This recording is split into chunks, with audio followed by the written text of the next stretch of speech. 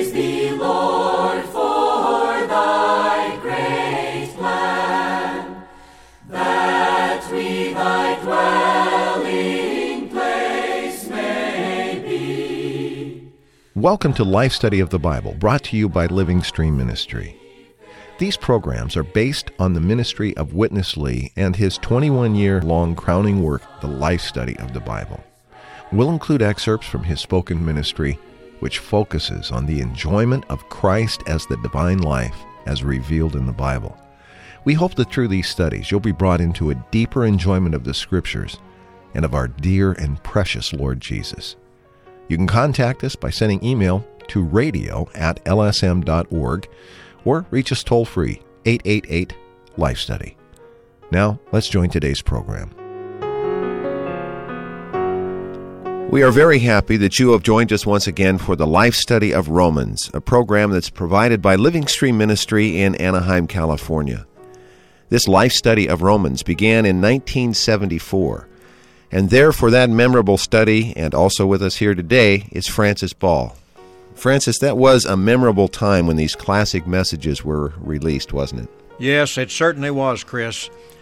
And I'm so grateful that we can have this opportunity to hear portions of these messages again through the broadcast of these enlightening life studies.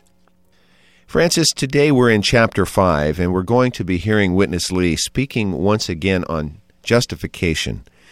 Chapter 4 gave us a very graphic picture or example of justification.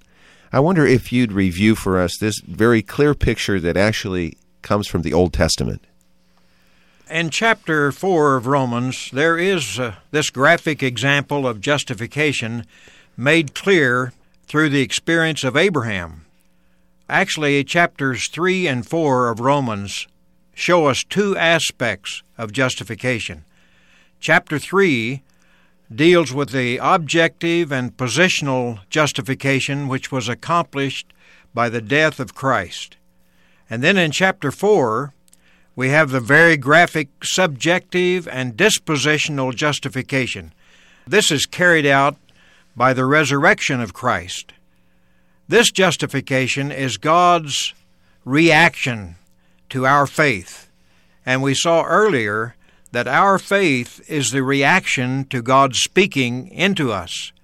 And when that reaction takes place, it becomes our faith, and then our faith draws a reaction to God's action in us. This justification is God's reaction to our faith, that is, to our believing in the one who gives life to the dead and who calls not being as being. That is, this one who was delivered for our offenses and was raised for our justification. So this chapter 4, is the chapter that gives us an example of justification in a fuller sense. Thank you, Francis. Let's join Witness Lee now with today's life study from Romans chapter 5.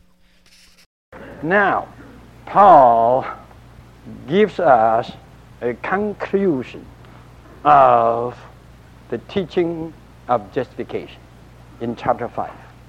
And this conclusion is really the result, the issue of justification. What comes out of our being justified? In these 11 verses, we are told so many good things came out of our being justified by God. First of all, I would just itemize some short words. You have love. Here you have also grace. Then here we have also peace. Then number 4, we have hope. Then number 5, we have life. Then another one, glory. All these are parts of the result of God's justification. God's justification just brings all these wonderful things to us. Do you want God's love?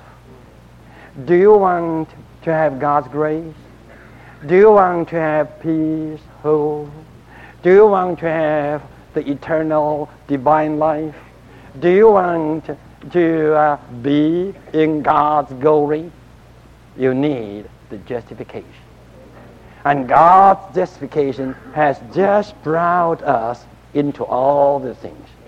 So all the things are our portion out of God's justification. Plus to these, you have 3 wonderful persons. I don't like this term persons, you know.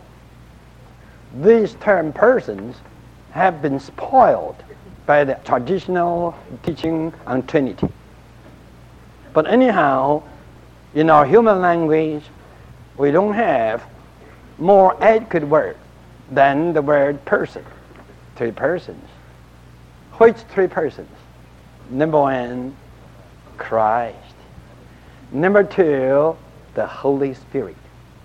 When we were ungodly, or when we were awake, Christ died for us. When we were sinners, Christ died for us. When we were awake, Christ died for the ungodly.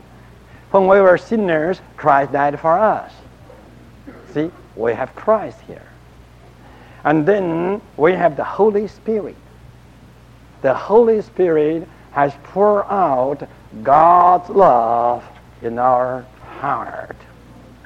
Then eventually, in the last verse of this portion, verse 11, we are told that now we boast in God. King James says, we joy in God. In other words, it means God becomes our enjoyment. We joy in God, we boast in God, we exalt in God, we glory in God. God is our enjoyment. So you see, you have the 6 wonderful things: love, grace, peace, hope, life, and glory, plus these 3 wonderful persons. Now, out of God's justification, Christ is yours. The Holy Spirit is yours. And God is yours for your enjoyment. It's wonderful. So you see, 6 things plus 3 persons. Francis, according to the traditional but somewhat incomplete understanding of justification, the result is simply that God accepts us as being forgiven. But we're seeing that the result of the marvelous justification we experience in Christ is much more far-reaching than that, aren't we? I would say that is certainly true, and it's a wonderful view. We need to see afresh how far-reaching and how inclusive are the results of being justified. Commonly, people feel and understand that justification means I am forgiven of my sins, I'm justified before God, and everything is okay. And that's not wrong, but it's certainly not adequate. So every one of these items needs a whole broadcast itself. So I would certainly recommend our listeners to get the complete message in writing. Who would not want to get this broader understanding of what he listed as 9 results of justification shown in chapter 5, verses 1 through 11. I feel this is a very high view of what it means to be justified, not only through the death of Christ, but also which is applied to us in his resurrection. All these items that result from that justification are very, very precious to our experience. Let's rejoin Witness Lee for more of our life study. The love of God is within you. You cannot deny that. And that love, from the first day when you called the Lord Jesus, has been poured out into your heart by the Holy Spirit. This means the Holy Spirit confirms you, affirms you, assures you with the love of God. Could I deny that God's love is within me? That Christ died for me? Christ died for me, the ungodly. I am a sinner. And I was a sinner. Christ died for me. Wasn't that love? And this love has been poured in me. Praise the Lord. Not only so, even I was an enemy. By the blood of Christ shed on his cross, God reconciled me, his enemy, to himself. Amen. What love is this? As God would do this, how could God do anything to damage me? He's sovereign. After having been justified, we have the peace to God. We are walking on peace as our way. Peace is our way. It is something toward God. Then it says, we are now in a realm, in a sphere. What realm? A realm, a sphere of grace. We are now in grace where we stand. Peace is your way, and grace is your stand. If there's no peace, don't take any way. Don't walk. If you don't have the grace, don't stand there. Stay where the grace is. Peace is your way, and grace is your stand. It's really good for the young people. Don't come to me and ask me, what should you do, where should you go, and then where should you stand. Don't ask me. You have peace within you as your way. You just walk in peace. You just stand there. Whenever you feel that you are out of grace, get back. Whenever you feel there's no peace, don't stay there. There's no grace, don't stay there. If you are going to quarrel with your wife, you have the feeling, no grace, get away from the exchange of word. Go to the place where grace is and stand there. We have the access into this grace. You see this adjective? This grace, unique grace, this grace, in which we stand. We all have the experience. No need to do any sinful thing. You just say somewhere a little too much. You are out of grace. You got into another field. You got into another realm. What do? You have to say, Lord, forgive me and bring me back to the stand of grace. By what way I got into grace, now I need to take the same way to get back to grace. By what way we got into grace? By being justified. We just confess our sin to God, and we take the Lord Jesus as our Savior, and we applied His blood, we got justified. And God's justification just brought us into this grace. But in this grace, sometimes, even quite oftentimes, we did something wrong. Again, we have something not so good. Right away, we have the sensation that we are out of grace. Then, what shall we do? We have to repeat the same thing.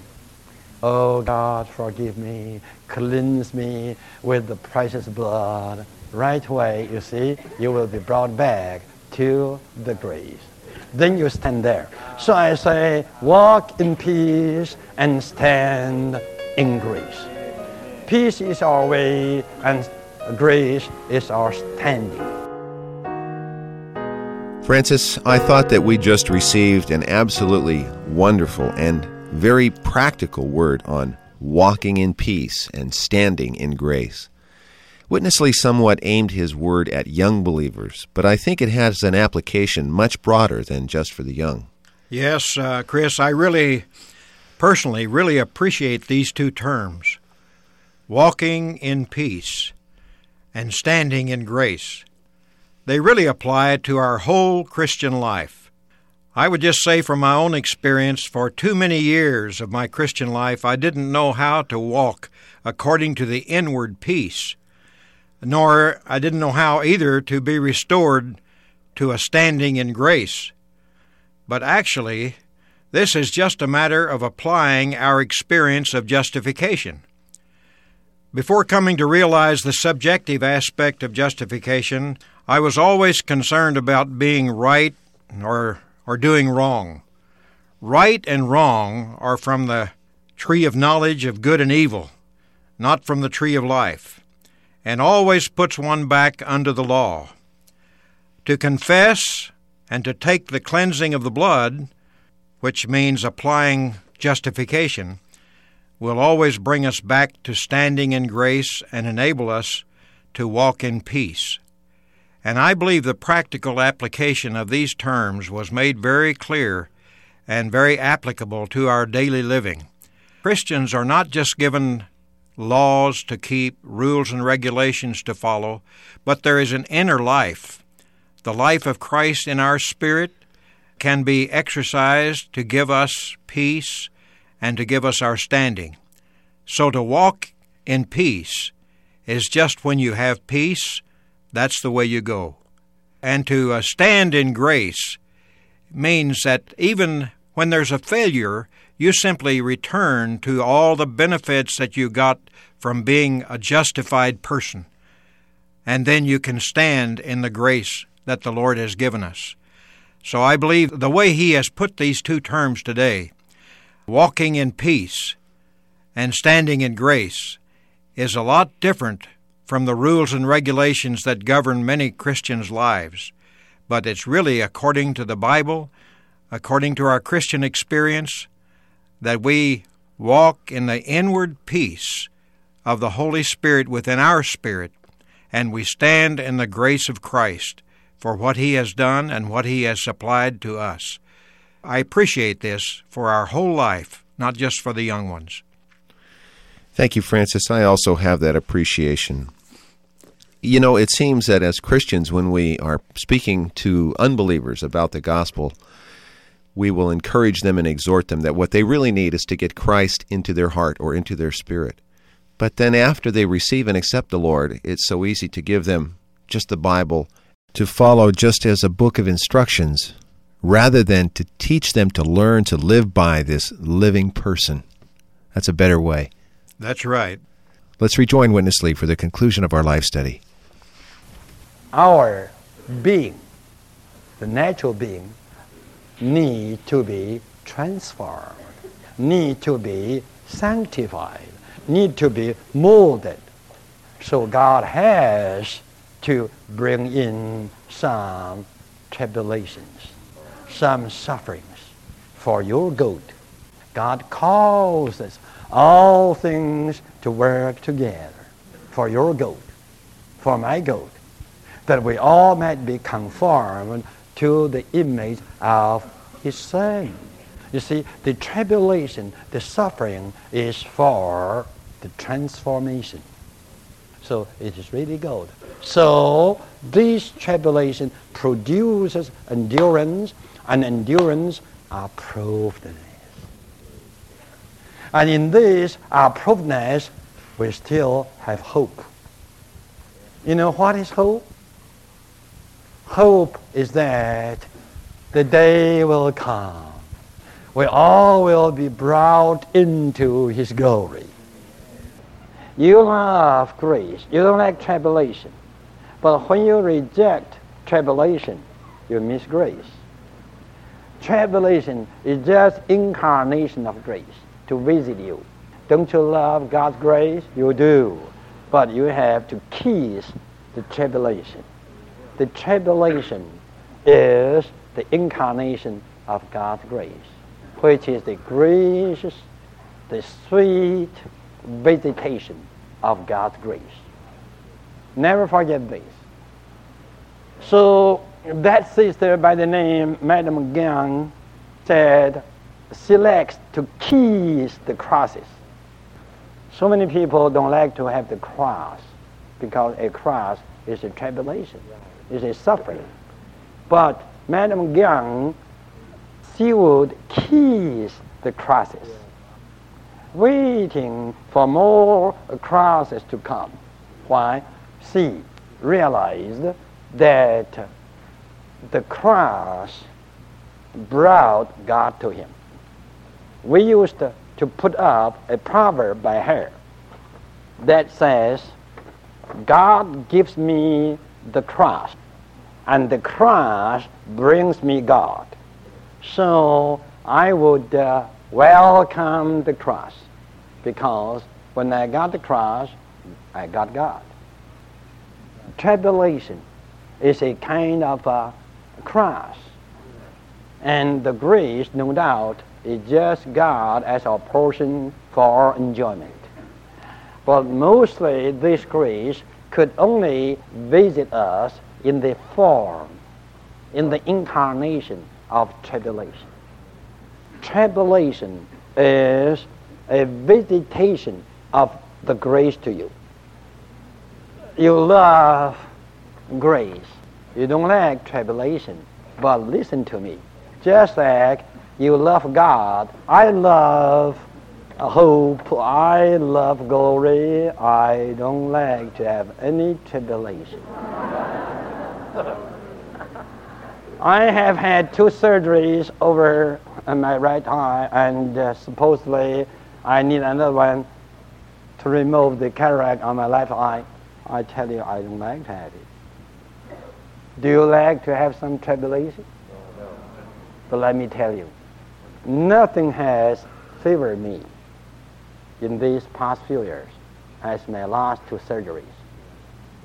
You all have to realize tribulation is grace with all the riches of Christ incarnated.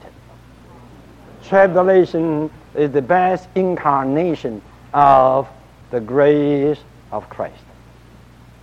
It was Jesus, but that was incarnation of God. Actually, it was God. Yes, apparently it is a kind of tribulation, but actually that is the grace.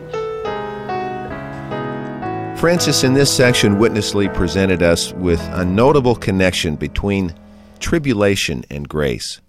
In fact, I took note of his word. Tribulation is the gracious, sweet visitation of God's grace. And I want to ask you what he means with this expression.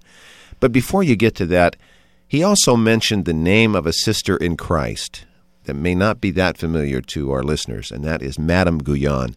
Who was she, and why is she mentioned in this context? Well, I believe there was a very real reason for mentioning her name in this context.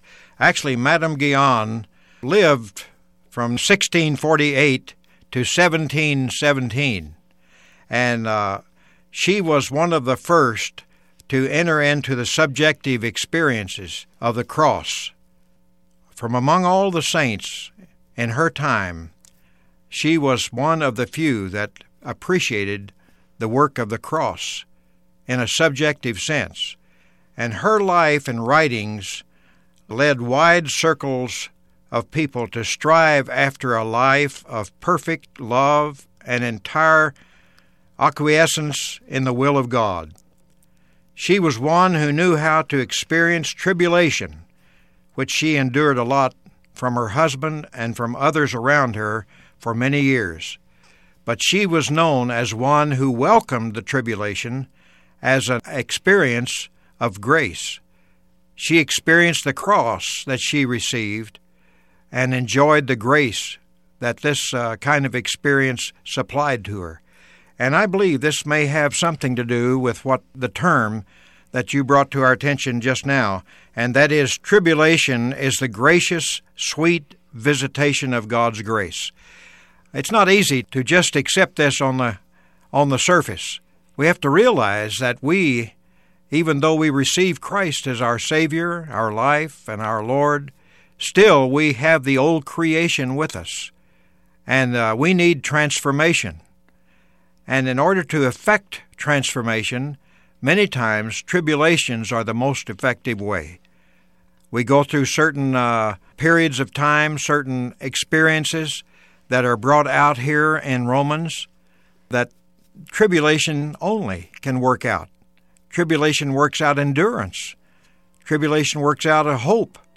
Tribulation operates in our living experiences to bring us the grace of God. Without tribulation, it's a little difficult for us to experience really what grace is and how the grace of God operates in our lives and gives us a standing. So I appreciate the fact that not only those first 9 items are a result of justification, but also tribulation works in this respect to bring us much experience of Christ. As I recall Frances reading her biography, she got to the point that she literally saw the onset of tribulation as something that was going to convey to her the grace of God that we've been speaking about. That takes a real renewing of our mind, doesn't it? That's right. Without that concept, we don't know how to experience the deeper things of the grace of God. Thank you very much for your fellowship today, Frances. I enjoyed our time together. These life studies of Romans are incredibly rich, and I know that we'll have you back very soon for another one. I enjoy being here. Thank you. We have more life studies from the book of Romans awaiting us. We look forward to seeing you then. Thank you very much for listening today. Bye-bye.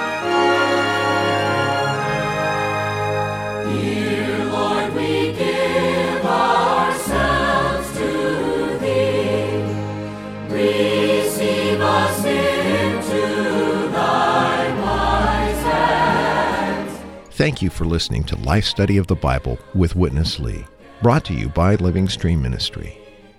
The focus of Living Stream is the works of Watchman Nee and Witness Lee, 2 co-laborers with the Lord in China in the first half of the 20th century. After World War II, Witness Lee brought this ministry first to Taiwan, then later to North America, and eventually to the entire world. For more than 20 years, he spoke these life study messages, unveiling how each book of the Bible shows God's eternal plan.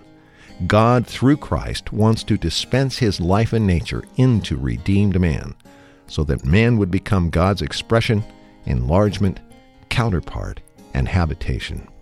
These studies go far beyond mere doctrine and unveil a personal, practical, and experiential Christ. In these short 26-minute programs, we summarize and condense Witness Lee's rich speaking. But to enjoy all the riches in these messages, we hope you'll visit our website at lifestudy.com. There you can read all of the Life Study messages absolutely free of charge. You can even create your own Life Study reading schedule or download more Life Study audio programs just like this one, and all at no cost. Again, the website, lifestudy.com. Thanks for listening.